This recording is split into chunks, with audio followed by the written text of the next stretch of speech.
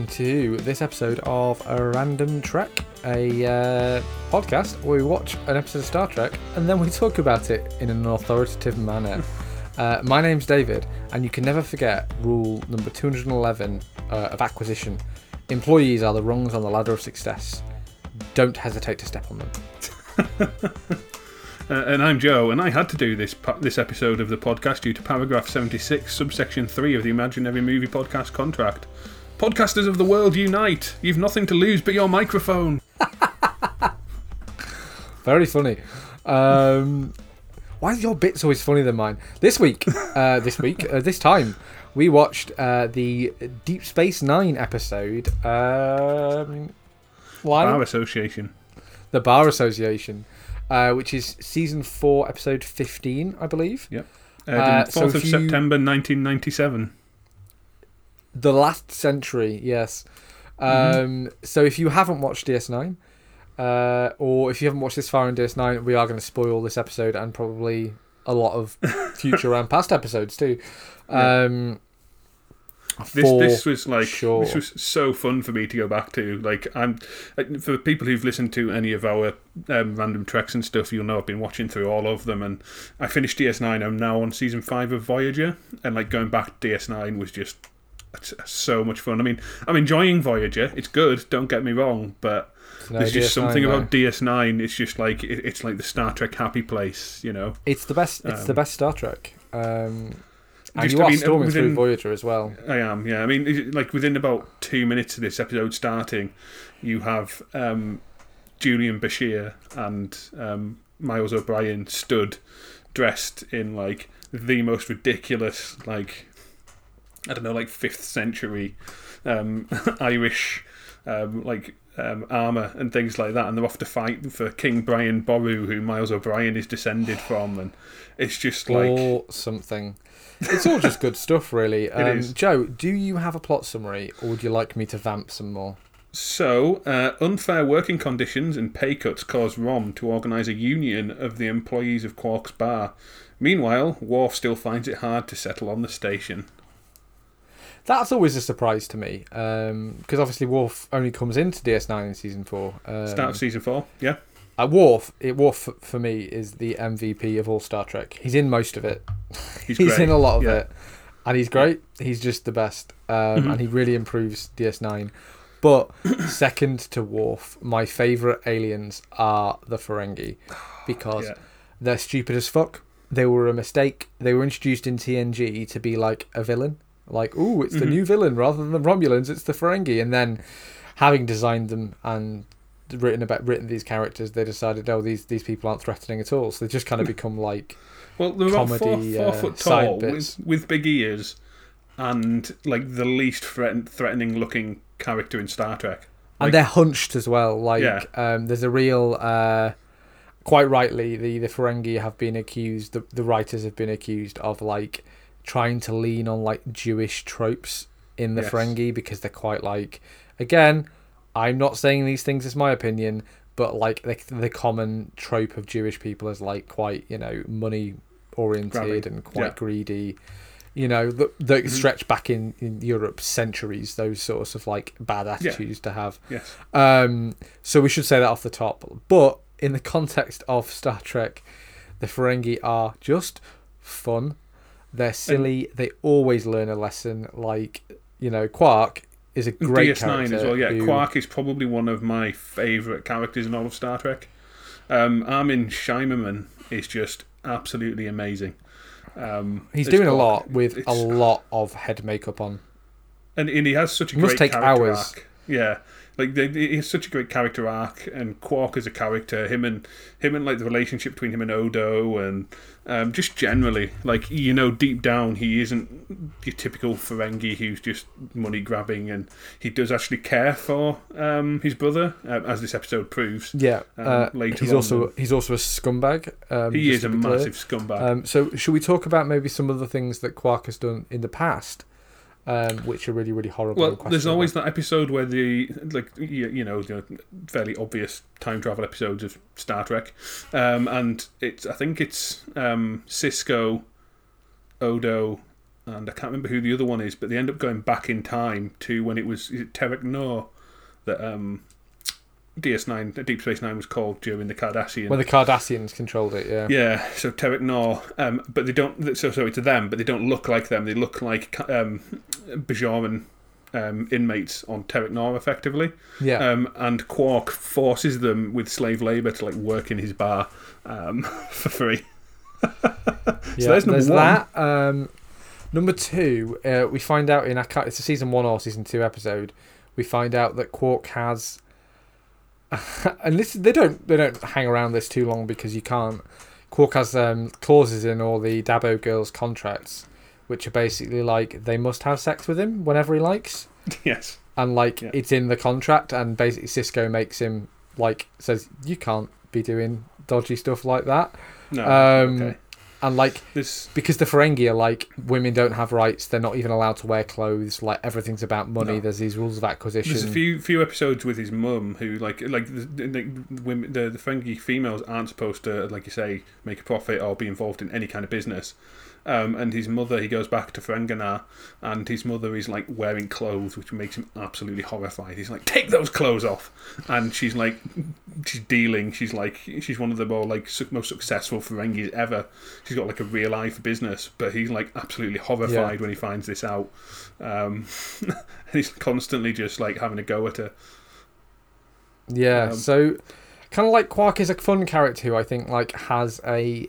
And we can talk about Voyager versus DS9 later, I suppose. But in DS9, every single main character has a really decent arc from the start of the show to the end of the show. And Quark becomes a much more we go from him being at the start of the show where he wants to pack up and leave because the Cardassians are gone and he can't use slave labor anymore, or sexually assault his staff anymore and things like that.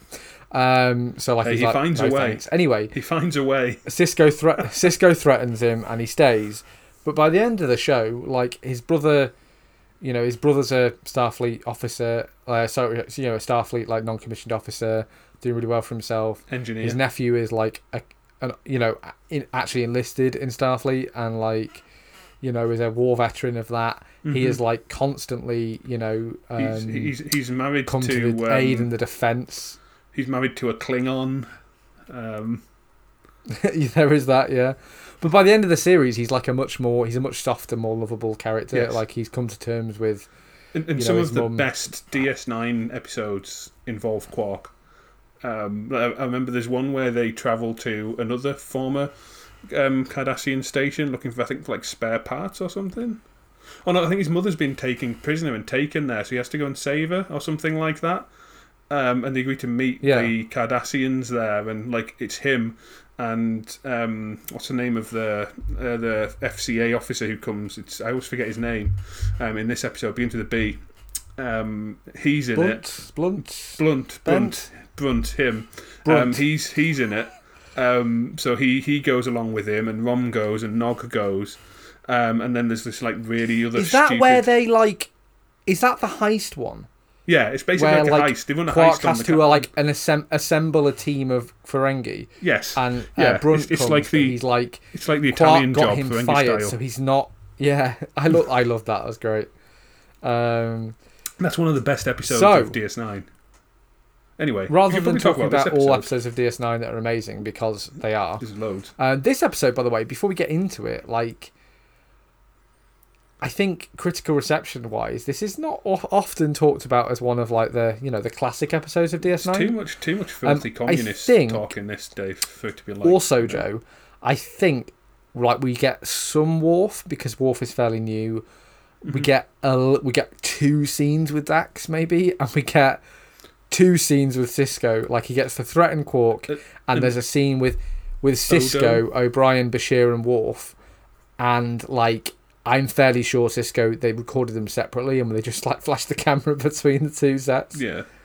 And Odo's in it, again, for about 2 scenes. There's barely any Odo either. I think that's probably why it isn't remembered as one of the more standout episodes, because I think this is a really fun, really clever exploration of the power of unions. And Star Trek traditionally is quite a left-wing show. Roddenberry's idea for the future is that, we have gotten rid of money. We have gotten rid of like ownership. We live in this like wonderful futuristic there's society. No crime on Earth. There's no crime on Earth. Exactly. There's no, like this utopian society. Yeah. And like, it's actors as well, and Hollywood is like famously left wing. So Star Trek always has that kind of like left wing. Well, Star Trek used to. Nowadays it's changed a little bit, but Star Trek always used to have that kind of like optimistic utopian sort of future aspect to it. And so this, where like the humans obviously like aren't just discovering unions, like as O'Brien says, like his great grandpappy or whatever was a union man and died with 34 bullets in him or something. Yeah, like he died a hero. He died a union man. No, a union man is the word he uses. By the way, it's fun. Okay, I said Quark's one of my favourite characters in Star Trek. Miles O'Brien is one of my favourite characters. Like, all of them are fantastic, but like Miles O'Brien is like one of the probably like the lesser kind of appreciated MVP. Like, he pulls so much together. Like, he is just absolutely fantastic, and he's really underused in TNG, which is why I think they moved him on to... He gets to stand in the transporter room, Joe, and like fucking press, yes, of course, go, and he presses the button, he works the transporter. I've lost his pattern in the buffer. Great. It's one of the best, like... I'm trying to think of another example, but he's the best recycled character I can think of. Yeah. Other maybe than Fraser Crane, I suppose, who's like a character who goes from Cheers to his own show. Maybe the pinnacle of that, but like he's the best guy. They take him and they change him and they do better with him. So the episode, we get Quark's bar. Yes, and he announces to his staff. First, we get a load of funny scenes where Rom is feeling woozy and Quark is ignoring him, and the other staff are like, "Oh, are you okay, Rom?" He collapses. Quark says. She says, someone says, "Aren't you going to do anything?" Lita, one of the Dabo girls, says, "Aren't you going to do anything?" Dabo. And Quark says, "Yes, I'm docking his pay." And like again, like he's such a dick in this. It's wonderful. Rom goes to the doctors. He's very ill, and basically, Bashir's really annoyed. Bashir's very annoyed because he could have killed him. Very annoyed because it could have killed him. Yeah. And like I think him and O'Brien basically tell him about unions. Like they say, why don't you form a union? I think a bit tongue in cheek, to be fair. I think they would just like make it more as a joke than anything else, because like a union is almost like anathema to Ferengi. It's like it's like the lowest of the low. The idea of a union is like the complete opposite of everything that the Ferengi government are like, they are the best union breakers in the world, because when they come later they say, if we were on Ferengi right now, we'd have thrown you off this big tower and people would have bidded for your bits of your corpse to take home. Like, that's how much we are union busting on Ferengi. So we get like Rom's like, oh yeah, well, I've got to go back to work because I'm the oppressed like labour force. But he gets back, and Quark, in a typical Quark, and I feel like he's done this before, like he's just slashed wages across the board. And he says, basically, like, business hasn't been very good. I'm going to have to slash everyone's wages by a third or fire half the staff. So, and then they're like, oh, well, you can't do that. And he's like, well, I can. It's either that or I sack you all. What would you prefer?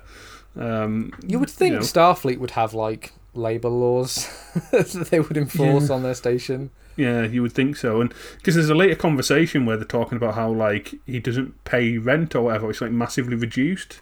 Like, it goes back to the first episode where Quark wants to leave, and Sisko basically is like, he understands that for this station, because it's like not a service station, but it's like a town. It's like it's like a frontier town. It gets called Promenade, doesn't it? Yeah. So like, Sisko understands in the first episode that he needs businessmen to stay on the station, otherwise it'll just be a military outpost, and they won't get like the international sort of like trade and things that they need, that Bajor needs, like in its independence, like it's an important way station.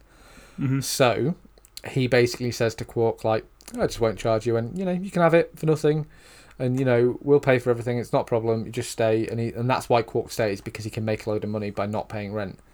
By which we assume he was paying rent to the Cardassians before. Yes. Yeah, you would assume so. And knowing the Kardashians, I can't imagine them not making him pay rent, to be honest. So Kardashians that would make sense. Get paid. Yeah. So from this point, like they turn to Rom and they say, "Oh, can you not speak to him?" And he does, and he goes up and says to his brother, "It's like, oh, I beg you to reconsider." And Quark, in his typical Quark fashion, just kind of goes, "All right, okay, then, because you're my brother." And he stands there for about 10 seconds and kind of goes, "I've reconsidered. You're still losing a third of your wage." Yeah, he's like, I've thought about it, and I'm feeling pretty good about this decision. Yeah. So, fuck you, pay me.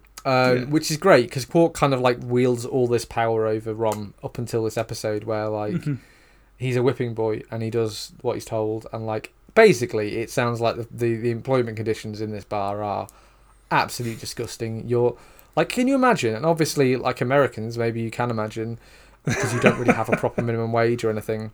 But like in this country, like it's really super illegal to like, you can't, if you want to slash someone's wages right now, you have to take them through a redundancy. You have to take them through like a process where you give them 3 or 4 months to basically like argue with you about it. At the end of which they can quit and be like, right now you have to pay me. Mm-hmm. It's not easy, but Quark can just be like, nah, I'm going to reduce you all by a third of everyone's wages. Yeah, and that's just it. So, of course, Rom just kind of goes, well, fuck you then, I'm creating a union. Oh, no, because he goes and talks to the group and tells them that they're going to make a union first, doesn't he? Because then they come back to the bar and they're like, oh, we are I forget what he calls the name of them, it's the Association of... The association of barman, cleaners, and Dabo girls, or something. Yes, something like that. The guild of like. And Quark goes, that sounds very much like a union, and Rom goes, it is a union, and they all walk out. And but one of the other Ferengi, when Rom mentions this, because he has a big speech about basically, and this also like in Hollywood, collective bargaining is huge. Mm-hmm. In Friends, Big Bang Theory, things like that, the reason that the actors were earning as much money as they were is because on Friends, all of the 6 friends sat down and they said, right, well, we want this much money, and if you don't pay us, then we all go. So that's how they negotiated higher wages. So collective bargaining in Hollywood is massive, and that's what Rom is doing. This is collective bargaining. It is forming a union where you can defend your rights and say to your boss, right, you can't just slash wages, or you can't fire that person for no reason, because we'll all leave and you will have no labour force. One of the other Ferengi says, when Rom says this, is you said the word union now the Ferengi police, secret police, are going to be here because they'll hear about it. Yeah, it's the FCA. The Ferengi something. Commerce Commission or something. It's something like that, but it's the Ferengi sort of CIA. They're out there, toppling governments and destabilizing South America for fun, and they are going to come and that's the implied threat here, where Rom's going to form a union. You've got Rom and Lita and a bunch of essentially unnamed and unknown Ferengi and other Dabo girls. The Ferengi Commerce Authority is what they are called. Yeah. FCA. So we formed a union. We're going to be right, fuck you, Quark. We're going to... So they form what's the word? A strike. They go on strike and they form a picket line, is the word I'm looking for, where they stand outside Quark's and they basically, they're paying people not to go in, aren't they? Oh, they're encouraging people not to, yeah. They're kind of encouraging them to go elsewhere. And you've got other members of the crew kind of picking sides as well. So O'Brien and Bashir are sat outside and O'Brien is a dyed-in-the-wool unionist, as we've joked about. He's a commie. That man is a communist, if ever I've seen one. So him and O'Brien then managed to get into a fight with Worf, who is you're losing that fight, O'Brien and Bashir. Well, actually, it's Bashir. O'Brien, I think, does okay. Bashir gets thrown over a table, and Odo has to throw them into the brig, effectively, into the holding cells. And Captain Sisko comes through and talks to them, and he's like, what did I hear happened? And they try and like explain it away, and Cisco's like, well, fuck you, you're staying here till morning.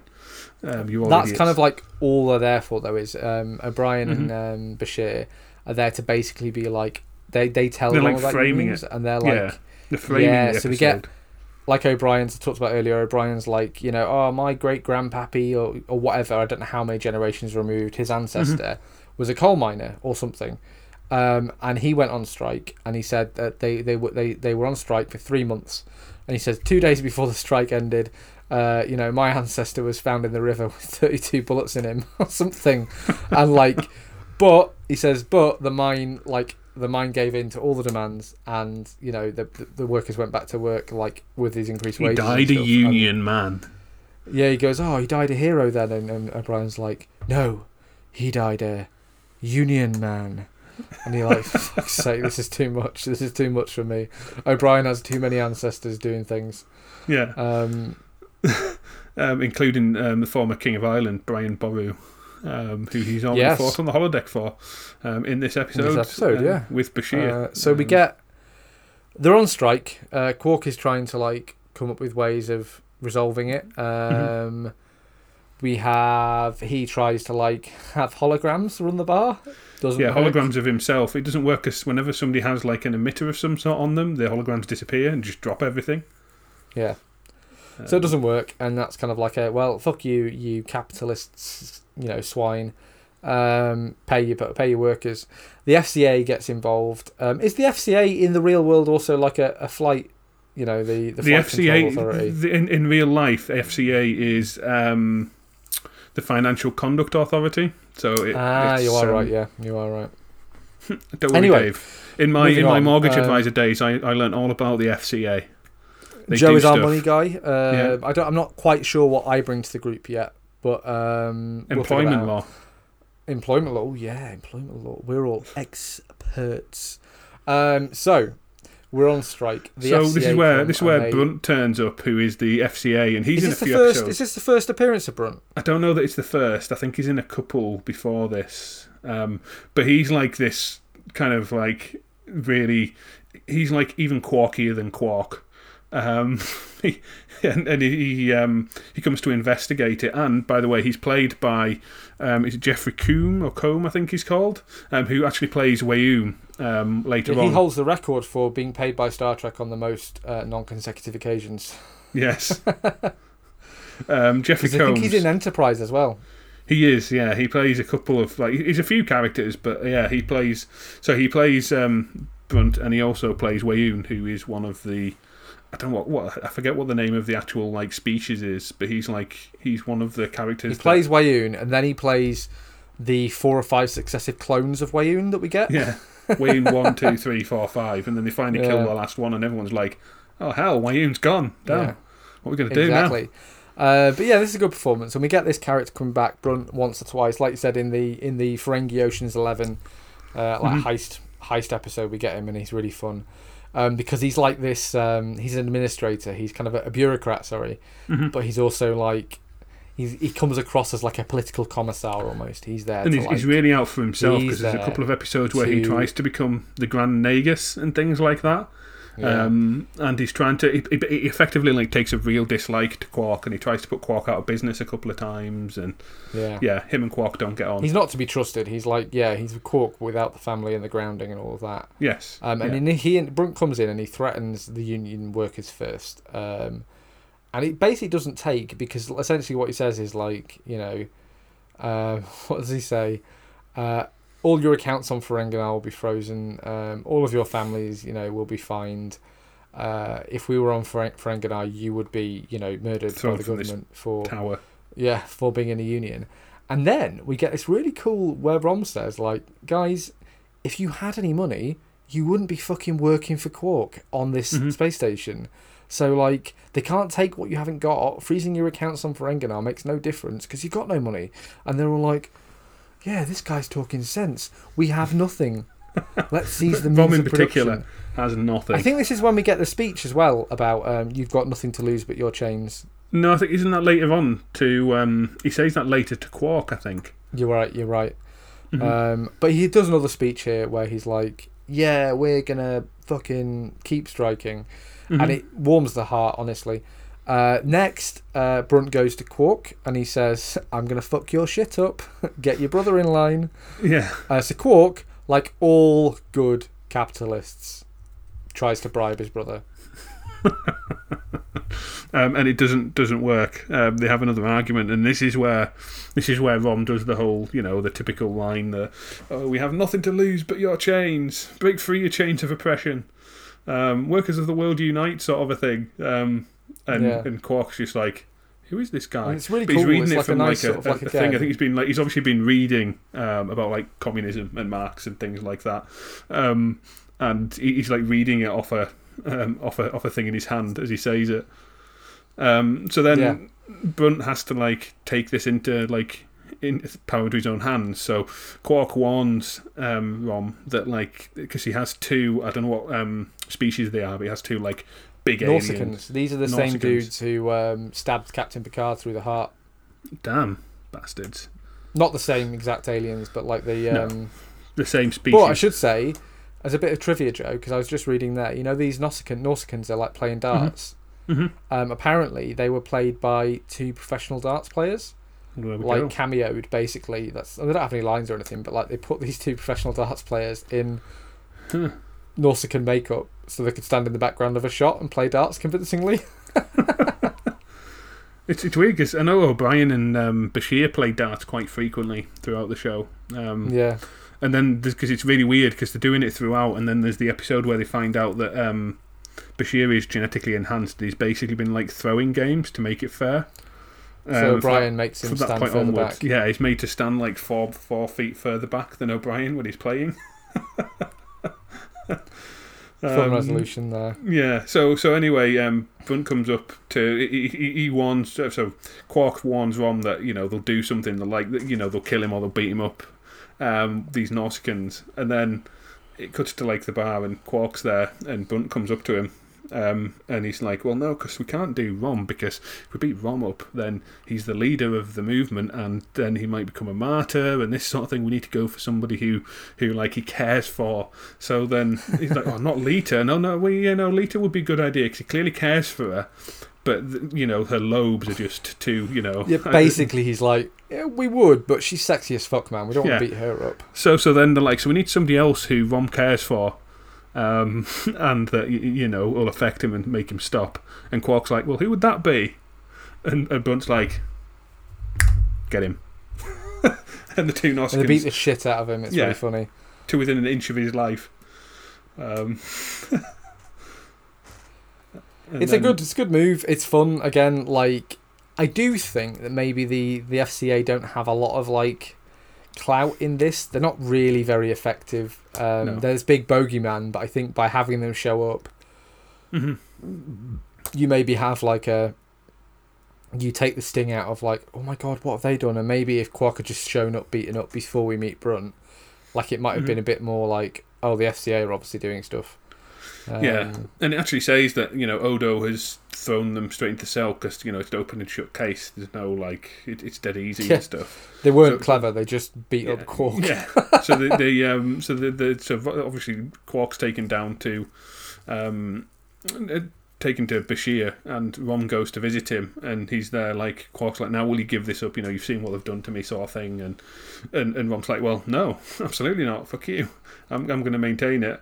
Man, I don't care if you die with 34 bullets in your back. Who cares? Odo's got them in prison. They're bound to rights, and Quark's like, well, yeah, but I'm not going to push charges, which Rom's really pissed off about, because he thinks you should get them all done. But Quark's like, well, no, because the FCA will just send more people, and next time they won't just beat me up; they'll actually kill me. So how's about we don't bend to their whim, and just kind of Yes. And then, so Quark offers to initially again to sort of like lie and plead and stuff. He says, "Oh well, I'll tell you what. I'll come back to work. It's fine. Pretend everything's okay. In 6 months, I'll give you the pay rise." And Rom's like, "Nah, no, do it now, and fudge your papers." Yeah. So the resolution is that Quark gives in, doesn't he? And he gives them He gives them the pay rises. He gives them the paid sick leave. That's a really funny joke where, like, Rom's like, we want higher wages, blah, blah, blah. And he gives him a pad that's got it written down. And it's like, higher wages? It's paid leave. And he goes, what is wrong with you? Paid sick leave? And it's really funny because I just like Americans. Like, I pray for you because in this country things could be better, but like it's legislated a lot more. But yeah, his attitude, and again, it's a great performance from Quark where he's like just hamming it up in this scene. He's laughing at them all. He doesn't really take it seriously until they leave. And then he's like, "Oh wait, shit! What do I do now?" So he gives them all the pay rises. He gives them all their sick pay and their leave and things like that. And things go back to usual, don't they? Yeah. There is a kind of B plot in this episode as well, which I guess we should talk about a little bit, and that is, so Worf is still acclimatising to coming to Deep Space Nine. He joins at the start of Season 4, and he's still acclimatising, and he's having trouble fitting in. He catches somebody stealing a load of shit from his quarters, takes him to Odo, and Odo's like, that's fine, we'll take him down to the cells, and Worf's like, oh, I'll give you my statement, I want him to be punished, and Odo's like, well, he'll probably get a bit of a slap on the wrist sort of thing, and he like finds this really unacceptable because he thinks he should be like it's his like Worf is very like black and white. He's he's stolen from me, I must murder him. And whereas Odo lives in a much greyer like world of DS9 where it is an international space station and they can't just have they can't just string this guy up because he's an alien and he's stolen from Worf. Yeah. So military law does not run the station, which is something that comes home quite a lot in DS9. Yeah. So it effectively ends up with Worf moving on to I forget the name of the ship that they designed. I keep wanting to say Delta Flyer, but that's the Defiant, because the Delta Flyer is the one in Voyager. That's the one that they design in Voyager. So he moves on to the Defiant and lives off there. But that's kind of like the B plot, and it's a very minor B plot. It's not really that involved. We get some nice scenes of him and Dax like flirting. They're like, you like to battle, and they're like, they're making eyes at each other, and after not many episodes really. But we get we get a Batleth and the mini little half Batleth that Dax has. Yes, which is quite fun. Again, it feels much more like, what are these characters doing in this? We'll just have them off screen doing this. We need another what they want is they need another 8 minutes of filler effectively to make a full episode. And I don't think Kira is in the Major Kira is in this at all. No, she isn't. Neither's Jake, but he isn't in most of the episodes. Neither's Nog though. But that's mostly so that he also doesn't get beaten up by the FCA. Yeah, there should be some line about how they're off station on some sort of school trip. But thank God we get no Jake in this because he's 8 foot tall by Season 4. And it's a shame we don't get any Nog. We should mention that the long term effect of this episode on the greater plot of DS9 is that Rom quits the bar and he goes to work for the Federation. Starfleet. So he goes and gets a job as a mechanic, basically. What does he say? He says, I'm maintenance technician, junior grade, night shift. Yeah. And I guess the other thing we haven't mentioned about this episode, it was directed by LeVar Burton. Yes, the man himself. Geordie LaForge. Who has he's directed quite a lot of episodes of Star Trek, really, and stuff since as well. So Rom goes and works for Starfleet, and it's a nice. We talked about arcs earlier. It's a nice development for Rom to be his own independent character. Later on, he ends up marrying Lita, who I think in this episode is still she's with Bashir's girlfriend.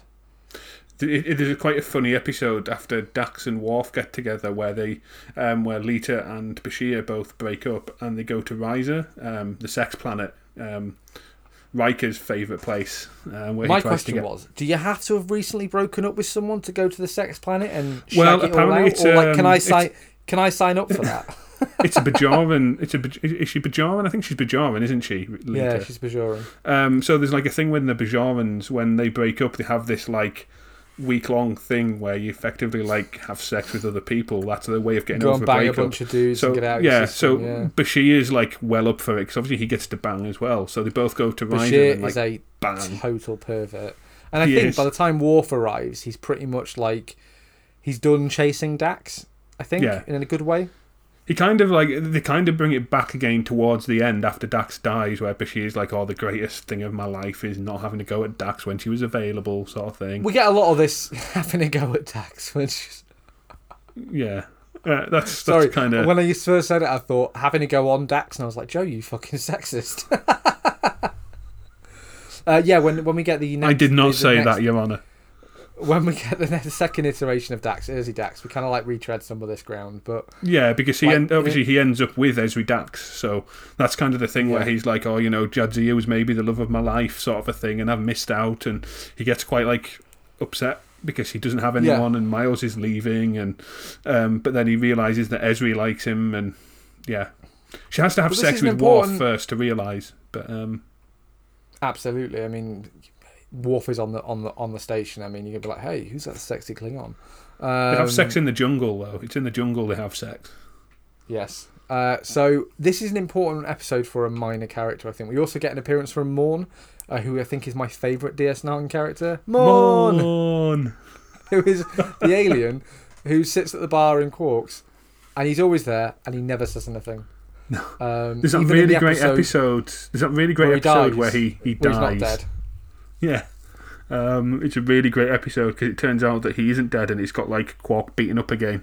Well, that's another heist sort of episode, isn't it? And they do lean on that with the Ferengi. It's always like a caper. It turns out that one of his stomachs. It turns out that one of his stomachs. So he's involved with this massive heist years ago, and there's some like pure liquid latinum that's missing from this heist, and he'd kept hold of it for these other criminals, and they were looking for it.